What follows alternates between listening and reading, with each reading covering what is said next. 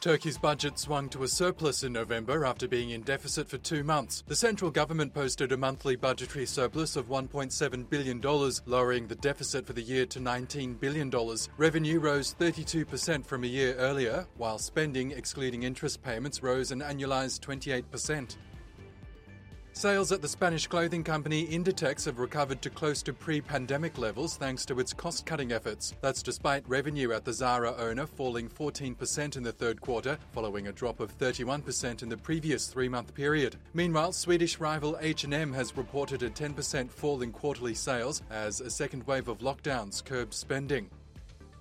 And Pinterest has settled the gender discrimination lawsuit brought by its former chief operating officer, Francoise Brouwer. As part of the deal, the photo-sharing company agreed to pay $22.5 million in compensation. In the lawsuit filed in August, Brouwer accused Pinterest of excluding her from meetings after she pushed for equal pay.